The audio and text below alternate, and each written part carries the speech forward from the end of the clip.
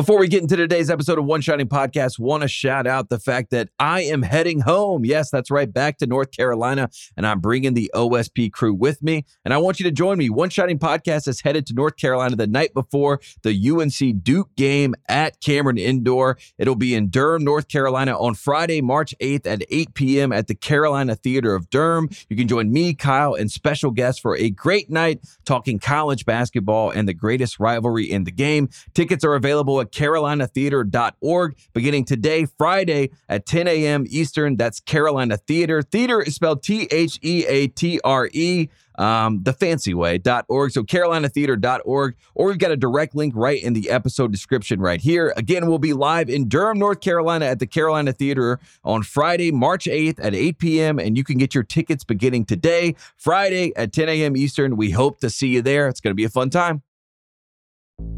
There's no better feeling than a personal win, and the State Farm Personal Price Plan can help you do just that.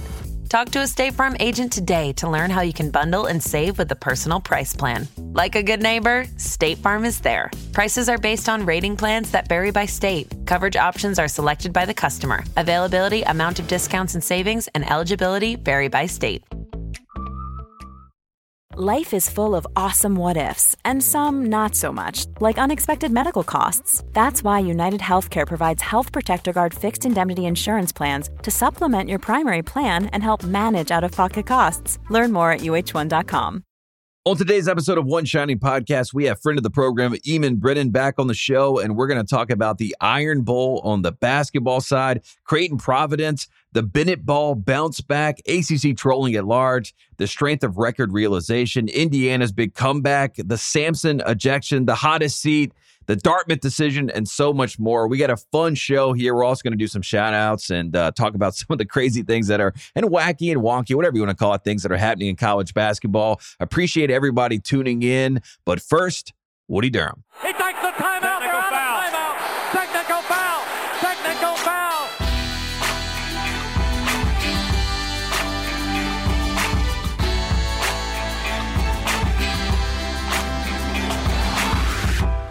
Welcome back to One Shining Podcast. It is Friday, February 9th, and we are joined by friend of the program, Eamonn Brennan. Eamonn, great to see you, man. Great to see you. How's it going, man? It's going well. There's a lot of college basketball topics to hit, a lot of characters in our world that are standing out on the forefront, making sure that they are seen. But I want to talk about the Iron Bowl, which we are not a college football podcast. We are a college basketball podcast. But if you heard Jimmy Dykes last night during the Alabama-Auburn game, you heard him signify the fact that this is just as good as the Carolina-Duke rivalry right now in college basketball. Now, I'm not going to go that far, but it was jumping. Auburn-Alabama was a great game. The game at Alabama was also a great game, great atmosphere, a lot of electricity in the building. How jarring is it still, even, to watch Alabama play Auburn in basketball and it have this level of stakes and this high level of interest? Because there's still a little bit of me that's like, oh, yeah, that's right. These are big-time college basketball programs. Yeah, for sure. I mean, I think I also heard that comment during the broadcast, and and it was very funny that it preceded like a 30-point battering. Yes, but I do know what he's getting at, which is that you've seen I think a realization of something that if you were looking at college basketball in like 2010, let's say, and you're looking at the conferences and you're looking at where the money is in college sports, it wasn't as drastic then, but it was still the case that like there's a ton of money in SEC athletics. It just happens that 98% of it goes to football or whatever. Mm-hmm. But that revenue and the creation of the SEC network and so on and so forth, similar to the Big Ten, has allowed the SEC to grow on the basketball side as well. And 5 years after that, maybe 8 years after that, you go up and down and look at the coaches in the SEC, and it's a really, really good, well-coached conference. I mean, you had Ben Howland, who took UCLA to back-to-back Final Fours, coaching at Mississippi State. And Mississippi State's the kind of place that will also put some money into basketball. They got a good facility down there. It's a nice place. It's a basketball culture. Those people care about it. And so the stretch of getting people to care about basketball down there is a little different from some of the other programs that traditionally have like football for, Texas, I think, is still a place where like they care, But if things go awry in basketball, it's straight to spring football, and like no one's Yeah, really right. all that bothered about it. But I think the SEC has built and has a sporting culture down there of like people care about hoops too, and you see it in the Auburn fandom, particularly. You see it with Alabama getting good and staying good under Nate Oates, but Auburn fans are diehards, and there's like a cadre of them that care as much about basketball as football, if not more so. So yeah, it's great to see, and it's fun, and it elevates the league and it elevates the sport. Yeah, Sankey, I mean, it was a point of emphasis, right, that he was going to make the SEC a powerhouse in basketball. Now, if you look at the metrics, the SEC is in front of the ACC. That was really the competitor when they started this thing out. They said, we want to take down the ACC. And, as far as the metrics go and as far as the teams that are going to be in the tournament, they have a better resume and a better profile than the ACC at this point. It's also funny to me, Nick Saban steps away from the football side, and now you have a situation where the coaches at Alabama and Auburn that everybody knows, Bruce Pearl at Auburn, Nate Oates at Alabama. You know what I mean? Like these are two of the biggest football schools that you can think of. And now they're like, by all intents and purposes, basketball schools. And they have, Final Fours to point to. They have SEC regular season championships, tournament championships to point to over the past 4 years. And, back in the mid-aughts, it was the SEC was Florida or Kentucky, right? I mean, those were the two teams, maybe Tennessee sprinkled in there with Bruce Pearl back in the day. But now the SEC West kind of has this empire of sorts with these two programs and these two coaches. And I saw a headline the other day about Nate Oates, being a favorite for the Louisville job once Kenny Payne, his tenure's up there. And, 10 years ago, you would say, well, Louisville's a better job than Alabama. They understand basketball. They understand the resources behind it. But I don't see a world in which Louisville right now is probably a better job than Alabama in the basketball space, which is even more insane to think about. And then we'll get to the game part of it, because last night you had Mark Sears on one side, who's a National Player of the Year candidate. You had Janai Broome on the other side, who's a National Player of the Year candidate. And these two programs have two very high-profile players, two very high-profile coaches, and a very high-profile game. And it does feel like the rest of the country is catching up a little bit to this reality, but it is right there in our face that Alabama and Auburn, they're going to be contenders this March. They're probably going to be, knocking on the door of a Final Four. You expect one of them to be in the second weekend, if not both of them.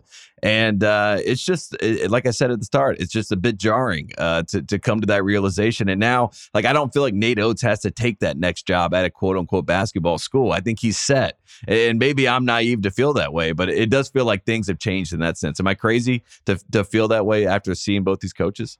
No, not at all. I mean, again, these are two huge athletics programs with a ton of money sloshing around, plenty of NIL opportunities to extend to the basketball side as well as the football side.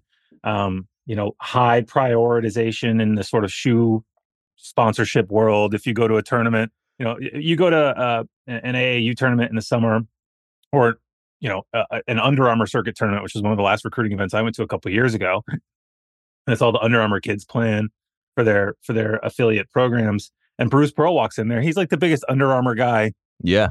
Coaching. You know what I mean? Like, and so there you've got like a status there that is sort of ripe to be taken advantage of. Auburn, I think, has done a really nice job as well of, building their arena. I think it's like the 100th biggest college hoops arena. It's brand new. Everybody loves it. It gets extremely loud in there. But they didn't go build some 20,000 seat arena. They said, okay, we're Auburn basketball. Keep it tight.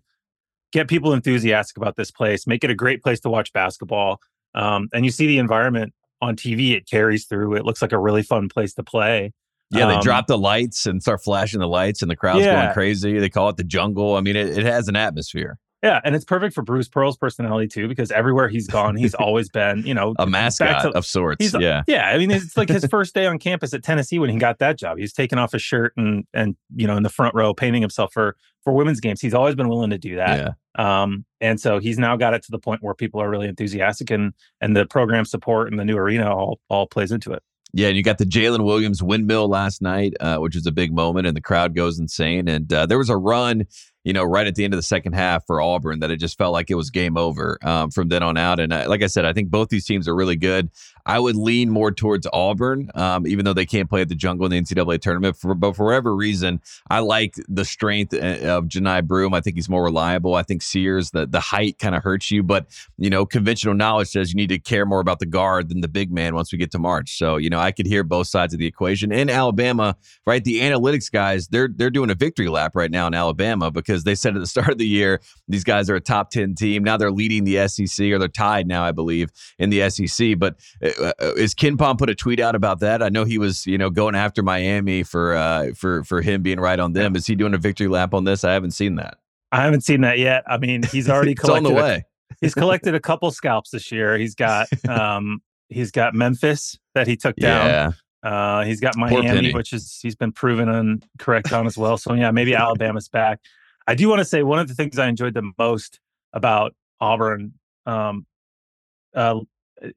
the win over Alabama is that it got so bad that Katie Johnson was starting to get that cheer that walk-ons get when he had the ball in his hands late. Like, the fans were cheering for him just to get a bucket, or he had one step back sort of crossover move that fooled I don't know which defender it was for Alabama, and fans got they were up by like 20. And fans were like, whoa. And of course, it came off back iron hard. But it was, I don't think there's a guy who plays more minutes in college basketball than Katie Johnson who still gets the walk-on cheer at the end of a blowout in the same way. I do feel like Katie Johnson has like a Pat Bev kind of affinity from the crowd, where like he almost feels like he tells Bruce Pearl when he's going into the game, and Bruce Pearl like has to acquiesce to it because he's like, I don't want to rub Katie the wrong way because he's a wild card. He's a crazy person. And I think Pat Bev has that same thing going in. The crowd loves him. And it's almost like WWE a little bit. And Katie Johnson, I hope for Auburn's sake that it's not late in the game, in March, first weekend, and then Katie Johnson waves somebody off and says, "This is my moment," because that feels like inevitable for Auburn fans. But he tried a few finger rolls last night, Eamonn, that were audacious to say the least. Audacious. He might have been fouled, but he also might have committed an offensive foul, like with the off arm 3 or 4 times. It's just he might have choked somebody out with his left hand while going up for a layup. Yeah, he's a madman. But they showed Katie a close up Johnson. of him. The Jimmy Dice was talking about. They showed a close up of him, like you don't always know what he's thinking, but he's always thinking something. And meanwhile, on screen, he's talked to every person on the floor like at least once in 10 seconds. Just like his head's on a swivel. Right. He's yelling at someone. He's making over exaggerated facial expressions. He's a treat. I feel like everyone has like a point guard, and they're like, he's like the head coach on the court. You know what I mean? And I feel like Katie Johnson is your crazy assistant coach on the court. You know what I mean? Yeah. The assistant coach that's jumping up and down, that's like living and dying by every play and every possession. That is Katie Johnson. And shout out to him because he is fun to watch. He is electric. One last other game that happened on Wednesday night, Creighton Providence. I have my Big East Conference sweatshirt on. I'm trying to show, my objectivity here. But it's a beauty, by the way. Shout out to the Big East. The new Big East is more fun. We're having fun now. And Creighton Providence was a great game, great example of that. The AMP is a hard place to win.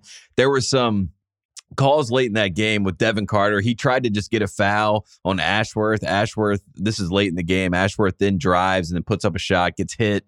But then Adoro, he runs into Adoro. They don't call a foul, but Carter was trying to get a foul beforehand. So Creighton fans are upset about the officiating. We'll talk about the officials a little bit later. That's been a topic of conversation, as it always is. But this atmosphere for a regular season game at Providence between Creighton was awesome.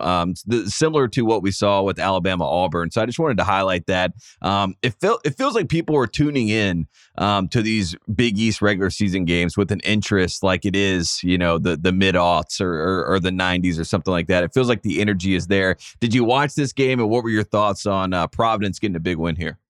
Yeah, I mean, great game. It was a massive, massive win for Providence. I agree about the atmosphere. Providence fans are locked in, sometimes, maybe dangerously so. Yeah, right. Yeah. But no,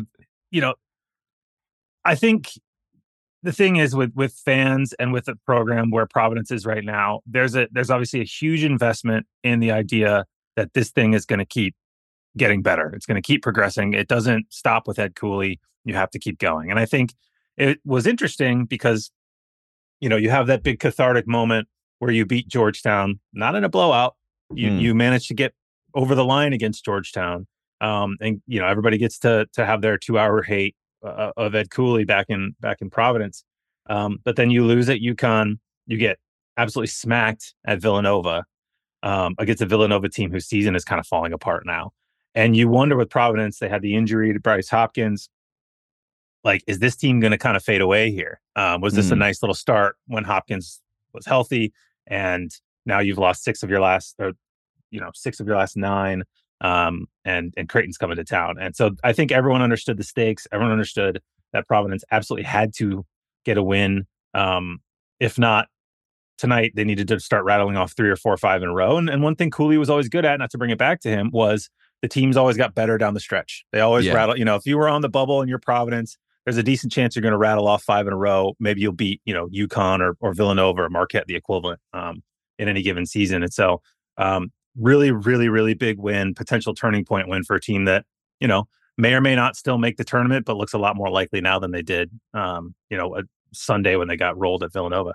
Yeah, I like this Providence team. I mean, if Bryce Hopkins wasn't hurt, we're talking about a totally different trajectory of the season. And I feel like Devin Carter is now getting, the attention that many people in the Providence area wished he was getting earlier in the season. And now everybody's seeing it. He's been great. And they're giving him MVP chance. He hit a huge logo 3 in this game. That was a nice response to an Ashworth 3. By the way, for Creighton fans, the positive of this game is that Stephen Ashworth, when he has his feet set, he is a very reliable shooter. And I felt like this was the first game where it confirmed my belief that, this Creighton team does have a point guard. I know that he has had some good games throughout the year, but it looked the part in this game, even though they lost. So that was encouraging stuff for Creighton.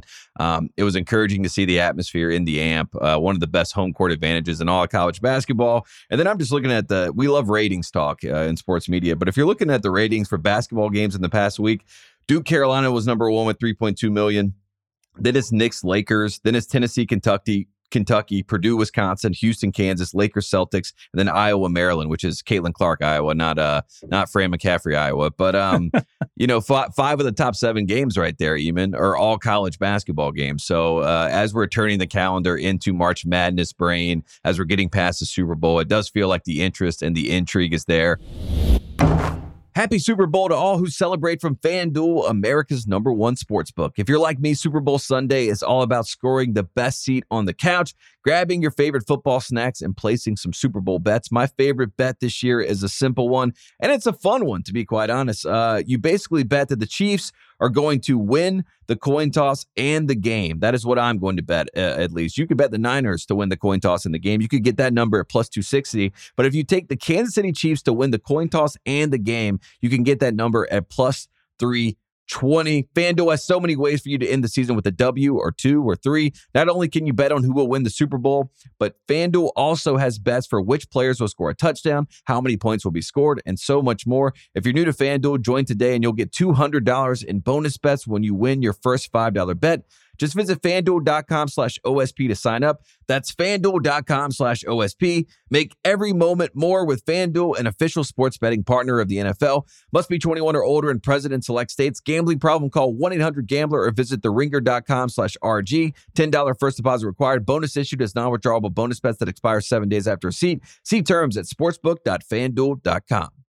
Now let's talk about a program that has a lot of interest and intrigue from my vantage point, and that is Virginia basketball, because I wanted to talk to you about this. You are an expert on Virginia basketball. I, once upon a time, rode their coattails to a national championship after they lost to a 16 seed. I picked them to win it. There was a lot of people that were laughing in my face about that. And luckily for me, Ty Jerome, Kyle Guy, and DeAndre Hunter, and Diakite, they all made things happen to get a 2019 national championship. But Bennett ball is back. That's what the people are saying. They held Miami to 38 points. What have we seen from this Virginia team, and what has the turnaround kind of been for this group? Because early in the year, it looked desolate, and now it looks like familiar again.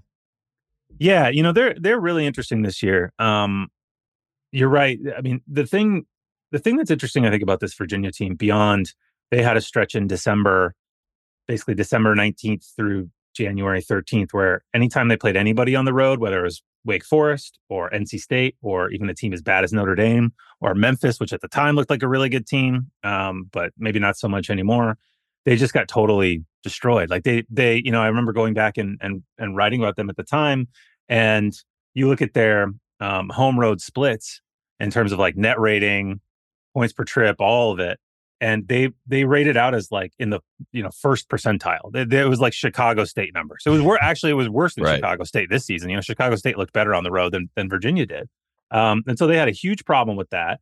I think that they sort of figured it out at Georgia Tech when they won there January 20th, held on against NC State, and since then I think the rotation has been figured out. I think Jordan Minor, the Merrimack transfer, who was NEC Player of the Year and Defensive Player of the Year. Obviously, that's a really small school, and so the adjustment up to the ACC is difficult. But he's a talented guy who has played 4 years of college basketball. Really, really good defender. Is now finally playing well.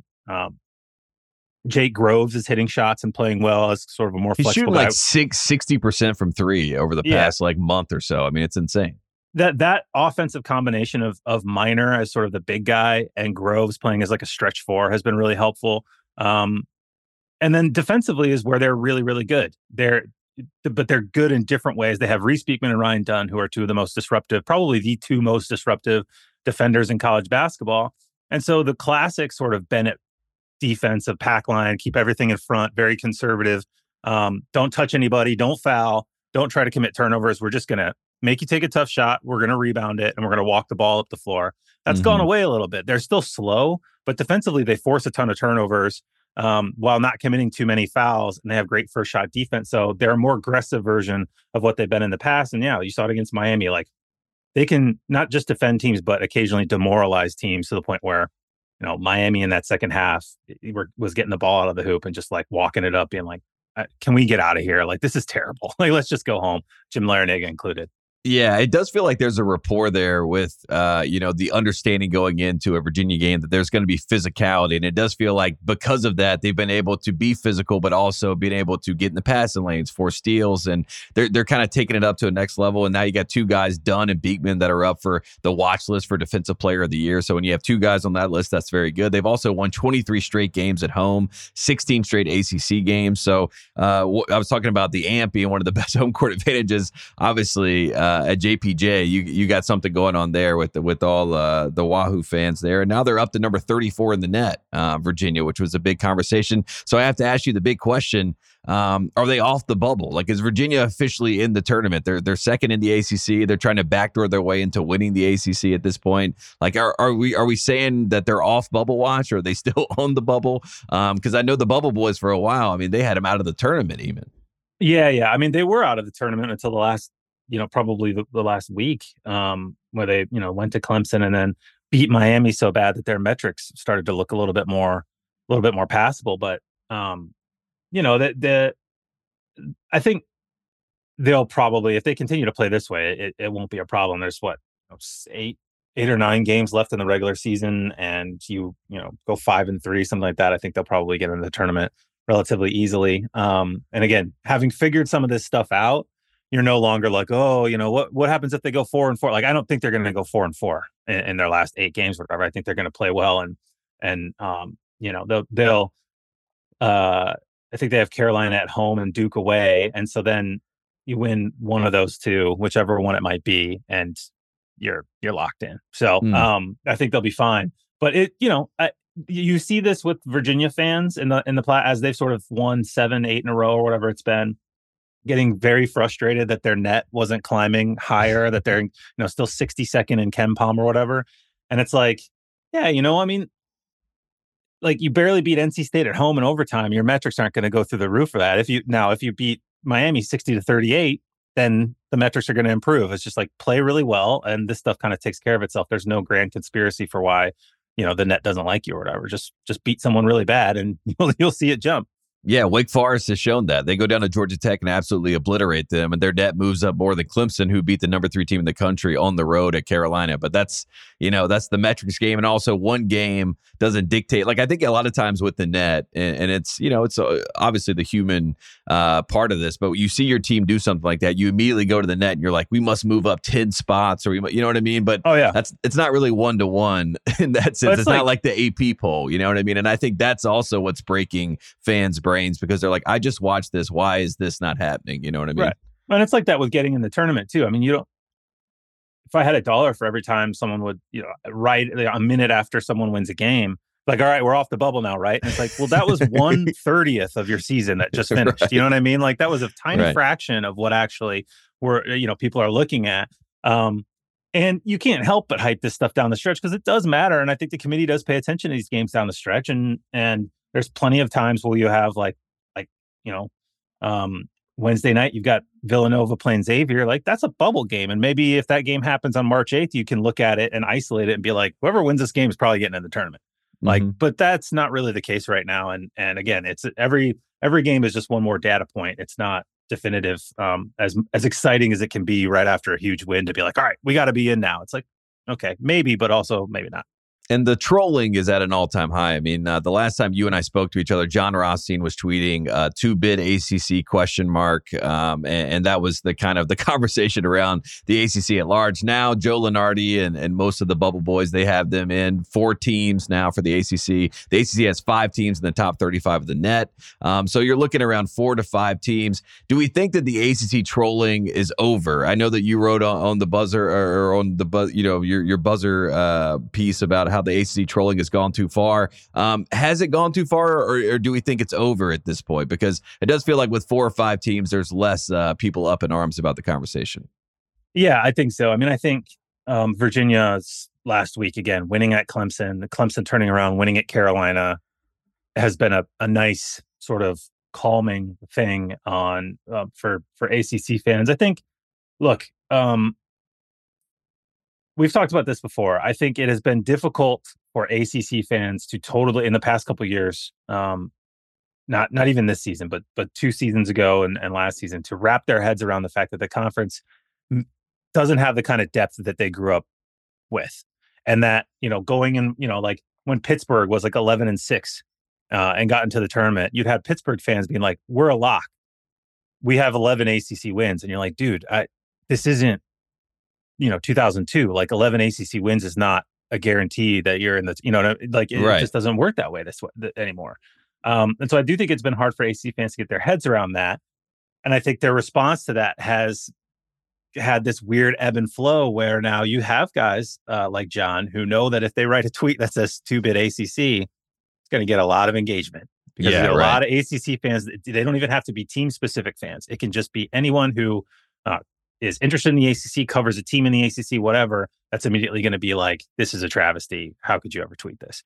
And so, there's a bit of trolling that goes on. And then you get ACC, I have a lot of Virginia fans that I follow, Virginia sort of media people, and stuff surfaces up. And there's like, the net must be broken. It can't possibly work this way. And it's just like, that's not what the problem is. Yeah. The team has to play better. And so, I think we now have reached the stage where also bracketology isn't it isn't the bylaws. It isn't necessarily exactly a science. You know what I mean? Where I think there's some of that too, where it's like the committee does not look at the 49 bracketologists and say, let's aggregate this and then form our, like they have their own formula. The committee can do their own thing. And I do think we've seen a little bit of that in seeding. I'd have to go back and look the last few years, but there was a lot of talk about certain teams and the ACC as a whole, and not even setting aside tournament performance. I think their tournament seeds were a little bit stronger than a lot of people predicted just based on the numbers. So there may be a little bit of that, a committee being like, look, it's still the ACC, like, let's calm down here.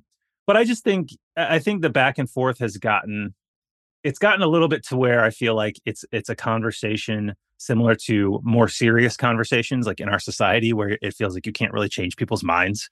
And you're kind of just talking past each other all the time. And so it's kind of like, just focus on, your own team. Don't worry about like people trying to bait you on the internet, and just, have some sleepy time tea and don't get yourself so worked up about it.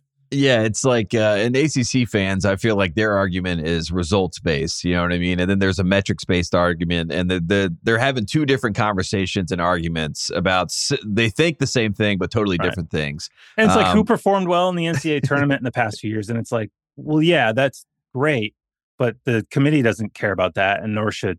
You know what I mean? Like it's a different conversation, and maybe the committee does take that into account when they actually do their seeding. But obviously, the metrics and the analytics are not going to say, "Well, last year, Miami made the Final Four, so let's boost their numbers a little bit. Let's juice the numbers." So it is there's a lot that goes on into it. But I thought one of the things that you pointed out was the strength of record, which is it sounds like that is considered. That is one of the things that is actually in the conversation when it comes to resumes, more than maybe strength of schedule. Strength of record is better because it's basically what you should do based on your schedule, and it's not just like a blanket thing there. So, but nowadays you have to calculate the strength of record on your own. Is that correct? Like ESPN doesn't even have the strength of record available. Am I right about that, or is it readily available?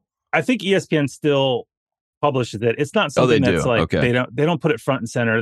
BPI is their big thing, but it's on all the team sheets, which has been the case for a while. It's like the sort of advanced metrics on the team sheet beyond. I thought when they brought in the BPI and they put that to the forefront, they were like, we're getting rid of strength of record like on our stats page. But maybe that's like you said, it's on the team sheets. But I thought you were doing the math here, and I was going to give you credit because I was going to say Eamonn is doing the math so we don't have to, but it sounds like you got it figured out. So that's good. No one has ever said that about me in my entire life from like 9th grade algebra on. I learned calculus via physics, so that's how my brain works. What a way to do it. No, I mean, so strength of record. So basically, for the longest time, strength of schedule sort of in writing Bubble Watch has been the other metric alongside the net or before it, the RPI. And it's just like, have you played a good schedule? Have you not? Pretty simple, but it doesn't take into account like how have you performed against your schedule. That was ESPN's big thing. Alongside BPI, which is a predictive metric, they wanted to create a resume metric that kind of assesses with a simple number how well you've done, as opposed to being like, well, they're 17-3, but they've played the 280th schedule. So you kind of got to do a little mental math about that yourself. Just strength of record, here's a number for you, right? Yeah. I've always considered that just to be one of the metrics on the team sheet, and it is alongside KenPom, BPI. There was one other one, Massey, but I don't think that's on there anymore. And Kevin Paga's index. And those are on the things that the NCAA sees. Like it's part of their process. They can consider that stuff if they want to. But recently, David Warlock from the NCAA, and then in the buzzer comment section, because he's a subscriber, because he's a good dude. Shout out to David. Was clarifying for some people that like who are arguing like we should use strength of record instead of strength of schedule. Why is this still the thing you put up here? He was clarifying like actually I think strength of record is probably more important for the committee now than strength of schedule because it takes into account how you've performed against your schedule. So switch that up in Bubble Watch, which is a kind of a nerdy thing to focus on, but it is, I think, a testament to the fact that the committee is not the committee that I grew up with or that I grew up in writing about, where they're more nimble these days, right? More nimble, and I think more advanced with this stuff, and everybody is so much more comfortable with it in the same way that like people on Twitter are more comfortable with KenPom than, whereas like in 2009, if you were talking about tempo-free adjusted efficiency, coaches would look at you even and be like, what are you talking about? Like, we're not talking about that. Keep the nerd stuff at home. It's just a different world. And I think the committee has kind of changed to reflect that. And as much as people complain about them being sort of old school, I think they deserve some credit for that as well. And the strength of record, I feel like, does pass the eye test more than strength of schedule. You know what I mean? So I think that's why if you do look at that, you'll probably feel a little bit more closer to what maybe the committee is looking at. So just for people out there that are getting upset about the net and the bubble and things like that, I feel like that's a stat to point out that may help you kind of sleep at night and feel better about where you stand. For sure. And it gives you another number that, again, is a resume number. So if you're the kind of team, if you're like South Carolina and you're like, we're 18-3, how is our net? 50, or I don't even know what it is right now, but how is our net low relative to our schedule? And then you go look at strength of record and it's up in whatever theirs is, like probably in the 20s or maybe a little higher than that. Might even be higher. I'm not sure. Then you can look at that number and be like, okay, like we've performed really well against our schedule. Whether the underlyings predict us to continue to do so is kind of immaterial. If you get all the way to March Madness with this, it's going to be taken into account. Yeah, I like that. And I think people, the more numbers that they have that they can point to and like confirm their own bias, I feel like that's good news. So people love that. I like people love confirmation bias, and shout out to them. Also shout out to Kelvin Sampson. I thought this was great. Kelvin Sampson, never been ejected from a game as the Houston head basketball coach. up 20 points against Oklahoma State, and absolutely loses his mind against the Big 12 officials, gets tossed from the game. Then after the game, he was asked about why he was tossed. He said, "Don't ask me any silly questions. I don't want to get fined $25,000. Of course, the Baylor AD got fined $25,000 for saying that the officials were terrible and he was running it up the ladder at the Big 12 and all these sorts of things. So I ask you a simple question, Eamonn. What is happening with the Big 12 and their officiating, and what kind of war is going on? Because we know it's a dog park. Kelvin Sampson told us that, but he's upset at the dog park even when he's up 20 points. So what's going on here?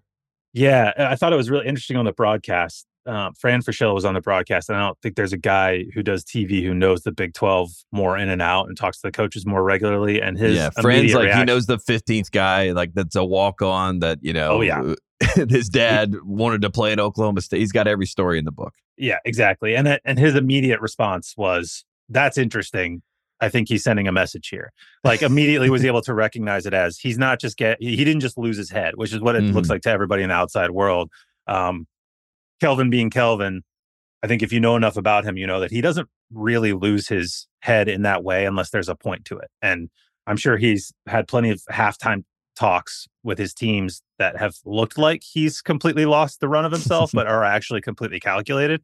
And so I think that's what that was, of like among Big 12 coaches and ADs and whatever, there's a sense that it's gotten too physical in the Big 12. Too much stuff has gone uncalled. That the thing that made him mad was kind of a shove in the back of the head from an Oklahoma State player. I think it was on Jamal Shed. Yeah, it was on Shed. That went uncalled and did look like not only is that an offensive foul, but like a slightly dirty play. Like you need to at least whistle it to make sure people know you see it. And I think that has become a narrative in the Big 12 of like, every year, Curtis Shaw comes in from the Big 12, the Big 12 coordinator of officials at the Big 12 Media Day, and he does a big presentation. And he always brings film with him, and he talks about the new points of emphasis. And this year, he was the one really voicing like, "Hey, we're basically just not calling charges anymore. Like the way that the level you have to get to get a charge called is a very high standard, and we're not doing it anymore." And that's mostly held true. But what has happened on the other end has been like a level of slippage where, for a number of years, things have been called a certain way to kind of give everybody freedom of movement. And now we're kind of backsliding a little bit, maybe in the Big 12, maybe a little bit more broadly, with the kind of stuff that gets allowed physically under the hoop, rebounding, 50-50 balls, tussles and stuff. And I think Big 12 coaches are kind of trying to stamp it out before it gets to the point where all of a sudden everybody's getting the Tom Izzo rebounding pads back out, and we're back in like 2010 Big 10 type play. And it's funny because every single league, like if you talk to a Big East fan, they're like, our officiating is horrible and it's inconsistent. If you talk to an ACC, I mean, I just watched it with the Clemson game and Elliot Cadeau. A few of these calls are insane, but it's like the officiating for every conference, if you talk to any individual fan, they're going to get up in arms about it. And obviously, it's the human error part of it. It can't all be perfect. Obviously, we understand that officials are who they are at some level, but it does feel like every league has their own gripe, and the Big 12 is being the loudest about it. But I think player safety is the concern, and physicality is the concern, like you said. So it does make sense, and it almost is a valiant effort because of that, because it does seem like a protect the players type of move. But I do find it fascinating that every conference hates their officials. And maybe we should one year swap all these officials. Like, let's trade them around and see if people enjoy, one or the other better. We obviously see in the NCAA tournament, a lot of people talk about Zach Edey, how, Big Ten officials officiate in one way, but an ACC crew may officiate him a different way. Same with Virginia, right? When they would go to the tournament, an ACC official crew that understands how they play, a Big 12 may not, but it's all very funny to see how, because even in the Providence game, Providence fans are going crazy. Creighton fans are going crazy about the same officiating crew. And in the ACC, it's like the one thing that we can all agree on is that the officials are terrible at times, but it is a very thankless job. So shout out to Kelvin Sampson for trying to fight the good fight. One last thing, Eamonn, before I let you get out of here. Dartmouth, there was a big decision that Dartmouth, basically their basketball team has decided that they want to be employees, and that still has to get approved. And then I'm sure they're going to unionize if it does get approved. But there's a lot of layers in this conversation. But Rick Pitino, who is the voice of college basketball for many, he is our number one character on this show. He came out after the decision came out. Pitino said, quote, "Just all the Dartmouth players are now employees, and the judge ruled in favor of them. 4 of my players came to me and asked to work on some shooting, but I told them we couldn't because they had reached their 20 hours for the week. I begged them not to do it, but my 4 employees said this is unconstitutional and they are taking this to the court. And then he responded to that. A lot of people up in arms about that kind of in-jest tweet. He said, P.S. Of course, I'm joking. The employees love this rule more than anything that's ever been put in by the NCAA. Crying, laughing. So one, the Dartmouth decision, your thoughts there and what the kind of the lead into what's next, and then your thoughts on Pitino's reaction to it, and then we'll let you get out of here. Yeah, no, I mean, I think a couple of things. I think the Dartmouth stuff immediately opened itself up to the very obvious joke that if Dartmouth players are employees, then their job should be on the line because they're not having a very good season, which I saw someone tweet, which was quite rude. I saw someone put like Dartmouth has decided to part ways with one of their players that was averaging like 2 points a game. It was great. I like the part ways tweets that are ahead. Yeah. I think, look, I don't know how this stuff is going to go. I mean, I think, the National Labor Relations Board under this administration has been extremely labor friendly.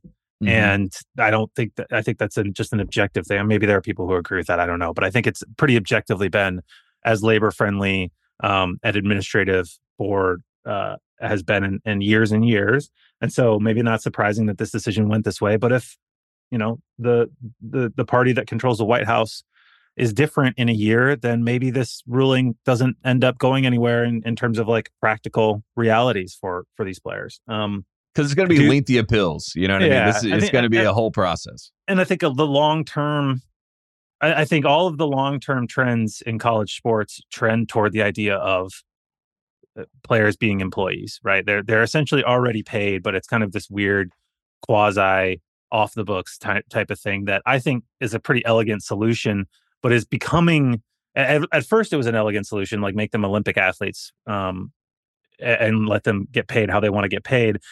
Because that's turned into this weird thing with these collectives and now schools basically begging fans for collective money and stuff. Yeah, Mac Brown hits me up every day in the email. He's like, we need to get to 5 million. They're like politicians raising money for campaigns and stuff. It's like, and then, if your team's not good, well, that's just the fans' fault for not getting behind the program. So it's gotten really messy. So I think the cleanest solution eventually is to make them employees, but this is going to be very tricky because the money's not going to be infinite, and you don't really get there without collective bargaining and like a players union, and having a players union across however many thousands of players and 351 Division I teams. It's like the structural stuff that this implies for the future is really hard to get your arms around. And I think Pitino his tweets being sort of muddled and confusing people and not knowing whether he's joking or not is a good example of that. Yeah, I think he was being sincere, and then he saw the reaction, and then he was like, I gotta put some laughs behind this, make sure people know. But I feel like at some level, even we might get to a point where, why would, if they're all professional, basically enterprises, the teams themselves, they have employees, like what's different from, Duke basketball than the New York Knicks, and it's like, are they going to play each other? Like, are they basically the new version of the ABA, like the Amateur Basketball Association? And there's a whole different league of basketball teams, and people have way more loyalty because they went to those universities as opposed to just like a team that has a city name in the state that they live in. And then if you're the NBA, we have direct competition now. So now we're not like a monolith. Now we have to actually, in North America, deal with a whole nother professional league, which I know that they won't want to deal with that. So it does feel like there's a lot more that will be done here and discussed as we move forward. But it was a big decision. It will be a big conversation point moving forward in college basketball. Eamonn, where can we find all your amazing work? And appreciate you coming on the show, man. Yeah, you can find all my hoop stuff at EamonnBrennan.com. I'm on Substack there, and tons of people have joined in the last month, which has been really great to see everybody in the college hoop spirit and doing bubble watch and all that stuff. So everybody's welcome. Come on down. Yeah, come on down. And we appreciate you coming on the show as always, Eamonn. And we'll have you back soon as we get into the, we're almost there. We're almost in the stretch run of the season. So we're close. Appreciate you coming on the show, man. Thanks, Tate. Hey, it's Kaylee Cuoco for Priceline. Ready to go to your happy place for a happy price? Well, why didn't you say so? Just download the Priceline app right now and save up to 60% on hotels. So whether it's Cousin Kevin's Kazoo Concert in Kansas City, go Kevin, or Becky's Bachelorette Bash in Bermuda, you never have to miss a trip ever again. So download the Priceline app today. Your savings are waiting. Go to your happy place for a happy price. Go to your happy price, Priceline. This episode is brought to you by Shopify. Whether you're selling a little or a lot, Shopify helps you do your thing, however you cha-ching. From the launch your online shop stage, all the way to the we just hit 1 million orders stage. No matter what stage you're in, Shopify's there to help you grow. Sign up for a $1 per month trial period at shopify.com/special offer, all lowercase. That's shopify.com/special offer. There you have it. Eamonn Brennan. He's always the best. Love having him on the show. And now we get to do the fun part. We get to do some shout outs. There's a lot that's happening in college basketball. So I want to start with Willie the Kid, Will Wade. Contract extension. Shout out to Heath Schroyer, our guy, the AD at McNeese. He says, we want Will Wade. We love Will Wade. We are in the Will Wade business, and we're going to take care of this man. So Will Wade, contract extension. A man that was basically blackballed from college basketball is back and better than ever. And McNeese will be most likely in the NCAA tournament. I don't know if they'll get an at-large bid. Hopefully they win their conference, and hopefully we see Will Wade in March. So shout out to Will Wade. The local Louisiana papers and publications were running like, what are we going to do? This guy is definitely out of here. So I'm glad that they locked him up. And the AD, even in a quote, he sounded very desperate. It's like even without seeing his face. So I'm glad. I mean, he's right. Like the superhero of that organization right now. Good job for him. Well, there was a lot of people that were trying to get Will Wade to go take the DePaul job because they want him to die. They want him to fizzle out. You go to Right. DePaul to have your career basically end. And Will Wade said, nay, he will stay at McNeese until the next bag man comes to town and says, maybe you come here. So shout out to Will Wade. We love to see it. McNeese is a fun team this year. Also, shout out Kansas State. There was a lot of conversation about Kansas State. They had the stain remover that was cleaning jerseys that everybody is up in arms about. They want to figure out the stain remover. It was taking blood out of the jerseys, drink out of the. Did you see this video, Kyle? No. It was everywhere. And I just wanted to shout that out because it was, it basically got the most attention I've seen for Kansas State in quite some time. But then I also want to shout out Jerome Tang. He has gone to overtime 11 times, and he is 11-0 in overtime. God so damn. Kansas State, What a stat. that's a great stat, and shout out to Jerome Tang because that's insane. Shout out Quincy Oliveri from Xavier. He was asked what he's learned this year about building Xavier's NCAA tournament resume. He said, quote, I didn't really know what a Q1, Q2, Q3, or Q4 was except an Audi, end quote. And that is a great line. And I wish, like Oliveri, that I did not know what a Q1, and I especially wish I didn't know what a Q1A was. I don't know if you've seen this, Kyle. Now we have Q1A wins, not just Jesus. Q1. And we're going to have Q1B and Q1C, and I might be done, but we'll see what happens. I want to live just like Quincy does and only know about Audis, but that's the conversation. Shout out to Caitlin Clark. The Caitlin Clark effect is real. Most viewed game on Fox, most viewed women's game on Fox, 1.58 million. They had the Caitlin cam, the TikTok cam that had 800,000 views. Do people like that Caitlin cam? Have you heard anything one way or the other? Jim Cunningham, our employee at Fox, my former employee, he was a part of the Caitlin cam experience. I'm sure I went over to his house the other day and he just was like, what the hell's going on with that thing? How are they going to do it? This was before they did it. He was like, I don't know how they're going to do it. What is it going to be? And I was like, I think Tate and I have the same questions. Yeah, well, Jim, who works there, maybe you should go fact find or maybe say, hey, I can help out here or something like that. But shout out to Jim he's just in the dark, just like us. Who would have thought? We love to see it. Duke Carolina game, talking about ratings, 3.2 million, most since K's last game in Cameron. So college basketball, the rivalry always delivers. And I'm sure they're happy to see North Carolina play Duke anytime on the schedule. There was also a memo obtained by CBS Sports, shout out to Matt Norlander, by Big 12's coordinator of officials to all coaches and refs. And it said, bench decorum has become a pressing issue and it must be addressed. So there's a lot of players that I guess are playing defense on the bench. Theo Pinson, back in the day with the Mavericks and the Knicks, got in trouble for this, basically being a bench guy that plays defense. So the Big 12 is trying to get the officials in line. They're trying to get the bench players in line. So shout out to the walk-ons that are taking all the heat this week. Godspeed to you guys. Shout out to Fordham. Fordham has had 3 games in a row where a player has puked on the court during the game. In a row? This was, you got bad water fountains over there or something? It was 2 different players, but 3 different vomits, apparently. Wow. So shout out to Fordham. Shout out to the Rams. We love to cover the little guy. And I do think every coach wants to see their player throw up on the court, as far as, at any level. Yeah, maybe it's a catch-22 because you should be in good enough condition at this point in the season that you're not throwing up. But I feel like throwing up earlier in the season, coaches love it. I think high school guys love it for sure. Oh, yeah. For sure. Soccer, when at the beginning of the year, we had to run with parachutes. And if you weren't throwing up, you weren't trying. You weren't getting respect. You know what I mean? You got to throw up. Sometimes you make yourself throw up just to get the respect of your coach. All right. So there you go. Fordham, shout out to them. Shout out to Rick Pitino. He's talking about Richard Pitino, his son. They were talking about Richard Pitino going to DePaul potentially. And Rick Pitino said, quote, I personally want him to stay at New Mexico because he wants him. And then he said, if he leaves New Mexico, I want him to take over from me at St. John's. So there is a succession We got a plan. Bronny James thing going on Yes. The eldest boy is going to be the next head coach at St. John's after Rick Pitino leaves. So it gives very Kendall Roy, Logan Roy vibes that he is setting the table for Richard Pitino to take over at St. John's. And it looked, by all accounts, St. John's fans were happy about the idea, Kyle. So they want to be in the Pitino business long term. It's a very sweet thing to see. So good for you and I that there could be little Pitino at St. John's. I would love that. And I love the press conference where he goes, I think I'm going to stay on another 5 years. And Richie's over there like, what the fuck? You fucked me, Dad. Yeah, he's like, it was supposed to be my time. L to the OG, R to the ICK.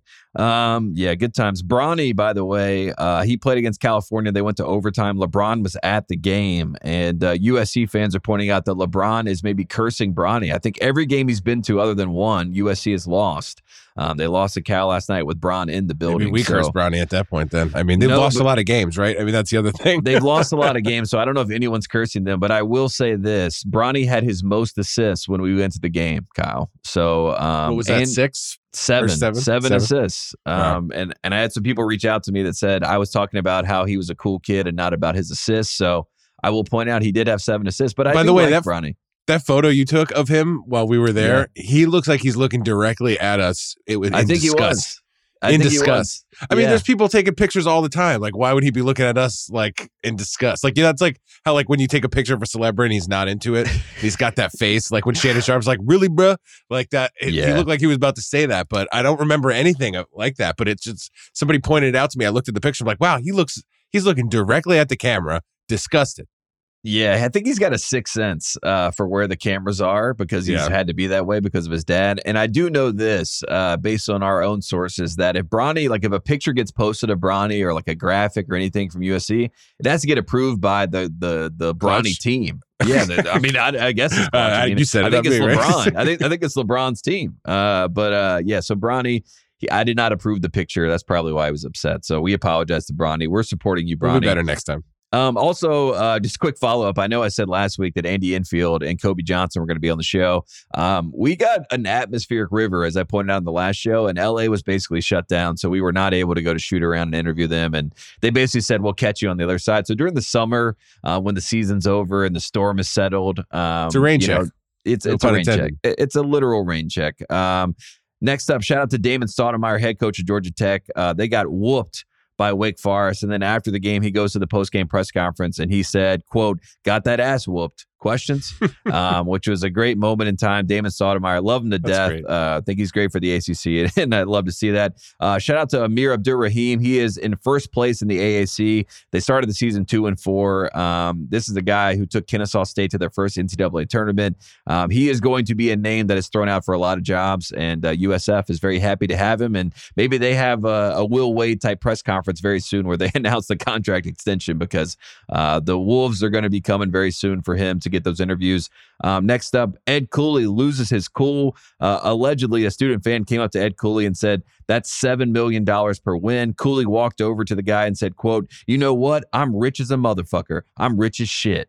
end quote. So sure that wasn't Kenny Powers? that was one of the best quotes of the year. And Ed Cooley, he's obviously had a lot of conversations about him. He does like to preach to people and kind of get them on the straight and narrow, but saying I'm rich as a motherfucker and I'm rich as shit is always going to be hilarious, especially to a student who was pointing out facts. I mean, $7 million per win. I mean, that's a pretty good deal as far as I can tell. So shout out to Ed Cooley. People are swearing that it happened. Ed Cooley is basically plausibly denying the fact that it did happen, which we love in college basketball as well. Shout out to this sign at UNC Asheville game. It just said lesbians for number 5. And I've never seen that. It was no context college basketball. Shout out to that account. Great sign. And then I looked up who number 5 is on UNC Asheville, Fletcher Aby, who transferred in from Wofford. So Fletcher, I mean, shout out to you. You're expanding the game. Shout out to Asheville. Shout out to UNC Asheville. Fun program. Drew Pimber, our guy, who we saw last year in the NCAA tournament. Great player. Might win Player of the Year again in that conference. So UNC Asheville. Thanks for the good times. Thanks for the sign. Thanks for the moments. Jim Boeheim, shout out to you. Your suit jacket, or his suit jacket, was a collage of him getting tossed against Duke. Everybody remembers 2014. CJ Fair drives. Should have been a block, but it's called a charge. Jim Boeheim runs on the court, flips up his jacket, loses his mind, gets tossed from the game. He was calling the game in the Crow's Nest with our guy Wes Durham and Corey Alexander, and they were showing the clip of him getting tossed, and then he opens his suit jacket, and it is a picture, a collage of that moment in his suit jacket. He was on one, to say the least, in Cameron Indoor. He also said he was upset that they don't sell straws at Cameron Indoor. He says he hates drinking without straws. So Jim Boeheim, just ultimate curmudgeon. Yeah, I mean, I just love it. There aren't enough suit jacket surprises, by the way. You really only see it at like the NBA draft or the NFL draft when it's like, hey, look, this is my home. This my mom's from Portugal. Look at the Portuguese flag on the inside. And so I think we should do more reveals like that, like especially when you can time it out. I'm not going to lie. My high school graduation, there was a lot of suit jackets that were opened up to some sort of signage on the inside. And shout out to Northern Vance High School. The crowd was going crazy for the suit jacket reveal. Cool. You know what I mean? I mean, like it never gets old, right? I mean, it really, unless everyone does it. And the best thing you can do, Kyle, is you open the suit jacket, you let everybody see what you got, and then you take off the suit jacket and you swing it around your head like Petey Pablo. That was a big move at my high school graduation. North People Carolina. went crazy. Yeah, it was a big moment. So shout out to the class of 2011, Northern Vance High School. We see you. Next up, Clemson. Shout out to Clemson. They get their first top 5 road win since 1977 against my Tar Heels. It was their second win ever in Chapel Hill. Great game from PJ Hall, stepping out to the 3-point line, hit some big shots. I mean, Clemson smacked them in the face early, got up 15-2, and Carolina clawed back, got it tied at 70, but they lost the race to 69, and the rest was history. So Clemson, second win ever in Chapel Hill, and I do want to point out the one and only time that Clemson won a basketball game in Chapel Hill, it was followed by a global pandemic. So we do not want that to happen again. So last time that it happened, the world basically ended. This time it happened. Fingers crossed, knock on wood, everything's going to be okay. But I was pulling for Carolina just for that reason. Objectively, I just want to have good days ahead. Shout out to us. Shout out to One Shining Podcast. So we just got word. This is official. We are doing a live show, Kyle. Is that correct? That is. I have been confirmed that we are going to North Carolina, to the Carolina Theater in Durham, North Carolina, before the Carolina Duke game at Cameron Indoor, the Friday before, and we're going to be doing OSP live. Is that true? Is that a real thing? Is that happening? In classic OSP fashion, we found out a month before. It's it's currently exactly a month before the show. Yes. You got hired March 1st last year, and we just started doing shows. So it's really on brand for this iteration of the podcast. It's going to be a challenge. We've got emails and texts to send. I've got about 5 to 7 friends from different corners of the world who really want to be in, just in the atmosphere of Carolina Duke. And it sounds like we're doing it. We are doing it. I'm booking flights and hotels. We're booking flights, and it's happening. And my family will be very excited. I will have to reach out to my Carolina family to see who we can get to go there. Tyler, I can't wait to shake your dad's hand again. I've been doing exercises. I think my parents will want you to stay with us in Oxford, North Carolina. I'm sure they'll put that out there. Not for the actual show night. We'll stay in Durham, but for the Carolina Duke, we're not going to go to Cameron. I do not voluntarily go to hell. I do not sign up for that. So I think we'll watch it with my family in North Carolina. So that'll be fun, and it'll be a great show. We'll have some special guests. Hopefully, we can get Tyler Hansbrough in the building. Last time I did a live show at Carolina Theater, I did it with Titus. Tyler Hansbrough was supposed to be there, but then 2 days before got a contract to go play in China. So he left. And then we got Greg Oden to fly in last minute and wear a Tyler Hansbrough jersey and do an interview as Tyler Hansbrough. And God, I'm worried we're not going to be able to come close to that. Well, I'm going to tell you I guess this. the real thing would be the best if we could do that. The real thing would be the best. And it was hilarious because I just asked him Tyler Hansbrough specific questions. Like, how'd you feel, when you guys lost to Georgetown in 2007? And he's like, I don't remember. It was a very enthralling interview. So it's exciting to be back. Shout out to my guy Joe Student, who runs the Carolina Theater and has set this whole thing up before. So we'll have fun. We'll have a fun show. We'll have some great moments in the history of Carolina Duke. If you are a Duke person, a Duke fan, a Duke friend of the program, please reach out to us with who you would like to get there. I mean, I'll reach out to Jay Billis. I'm sure he'll be in town. I'll reach out to Ryan Kelly. I think he's playing abroad right now. Ryan Kelly is probably my most trusted confidant on the Duke side of things. Got a hug from him after the Carolina Duke game. It was one of those sportsmanship moments where I was like, man, Ryan Kelly, you have my respect. Shout out to Ravenscroft. So we'll see. But like I said, if you're a Duke person, reach out to us. We want to have Duke represented at the live show. Will Kyle Mann be there? Who knows? We'll have special guests. We'll figure it out. It's all happening. We're about a month away from it. Let's do some games to watch here. Kyle, I have games for you. Let me know if I miss any. But games to watch this weekend for fans. Dayton, VCU. Watch that game. Going to be a fun one. San Diego State, Nevada. It's going to be a good game. Illinois, Michigan State, UNC, Miami. My goodness, Jim Larrañaga coming off that insane press conference after the Virginia lost 38 points. Going to be a heck of a game. Gonzaga, Kentucky. It's going to be a fun game on Saturday. Baylor, Kansas, St. John's, Marquette, Tennessee, Texas A&M, Indiana, Purdue, Boise State, Utah State, all games you need to watch this weekend. Is there anything else, Kyle, that you had on your docket that you want to watch? I've got so many that you haven't said. I'll just run down the list. Okay, so here's Saturday. We got St. John's, Marquette. Did you say that and I missed it? I did, but I like Okay, it. okay, sorry. Twice. Double tap That one. Creighton, Xavier, I guess. Just we got to, Creighton's coming off a tough one, right? Yeah, Army, Navy this weekend. Army, Navy on Saturday. I know it doesn't have quite the sheen that football does, but you know what? Like we said, the arrow's pointing up for college basketball. We got Michigan, Nebraska, both big question marks around these guys, right? Yeah. More around Michigan than just Nebraska. won the other night. Yeah, right. Did I miss this one? You already said it. Oklahoma State, one of those rivalries. I like a rivalry that's game. one of those state runs, right? Anything can happen. You said Indiana, Purdue. Did you say Virginia, Florida State? No, but I like that too. Virginia, Florida State. Yeah, Virginia, can they keep it up? Providence, Butler. It's just Big East watch, basically. And then I think it's Georgetown, UConn, and I'm always on UConn loss watch. Haven't really paid off on that one yet, but I guess we'll still put 5 on black for that. And then also Marist Rider on Saturday. Just want to get that out there. Sunday, there's 2 games. They're well before the Super Bowl. There's Seton Hall, Villanova. And then there's FAU, Wichita State. If I remember, Wichita State is kind of squirrely. That was a couple years ago, last time I remember them. But FAU is 20th in the AP, and maybe something could happen. If there's only a couple of days and you don't want to tune into 7 hours of pregame shows, you got FAU, Wichita State.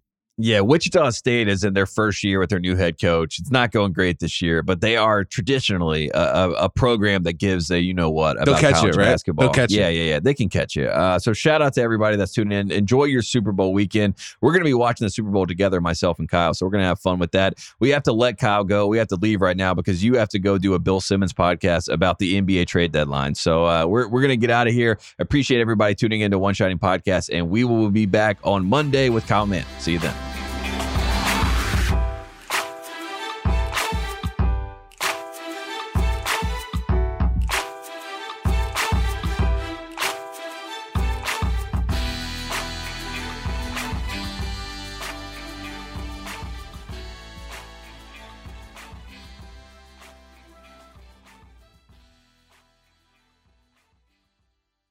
Thanks again to our friends at FanDuel. Must be 21 or older and present in select states. FanDuel is offering online sports wagering in Kansas under an agreement with Kansas Star Casino, LLC. Gambling problem? Call 1-800-GAMBLER or visit FanDuel.com/RG. In Colorado, Iowa, Kentucky, Michigan, New Jersey, Ohio, Pennsylvania, Illinois, Tennessee, Vermont, and Virginia, call 1-800-NEXT-STEP or text NEXT-STEP to 53342 in Arizona, 1-888-789-7777, or visit ccpg.org/chat in Connecticut, 1-800-9-WITH-IT in Indiana, 1-800-522-4700, or visit ksgamblinghelp.com in Kansas, 1-877-770-STOP in Louisiana. Visit mdgamblinghelp.org in Maryland. Visit 1-800-GAMBLER.net in West Virginia, or call 1-800-522-4700 in Wyoming. Hope is here. Visit gamblinghelplinema.org or call 800-327-5050 for 24/7 support in Massachusetts, or call 1-877-8-HOPE-NY or text HOPE-NY in New York.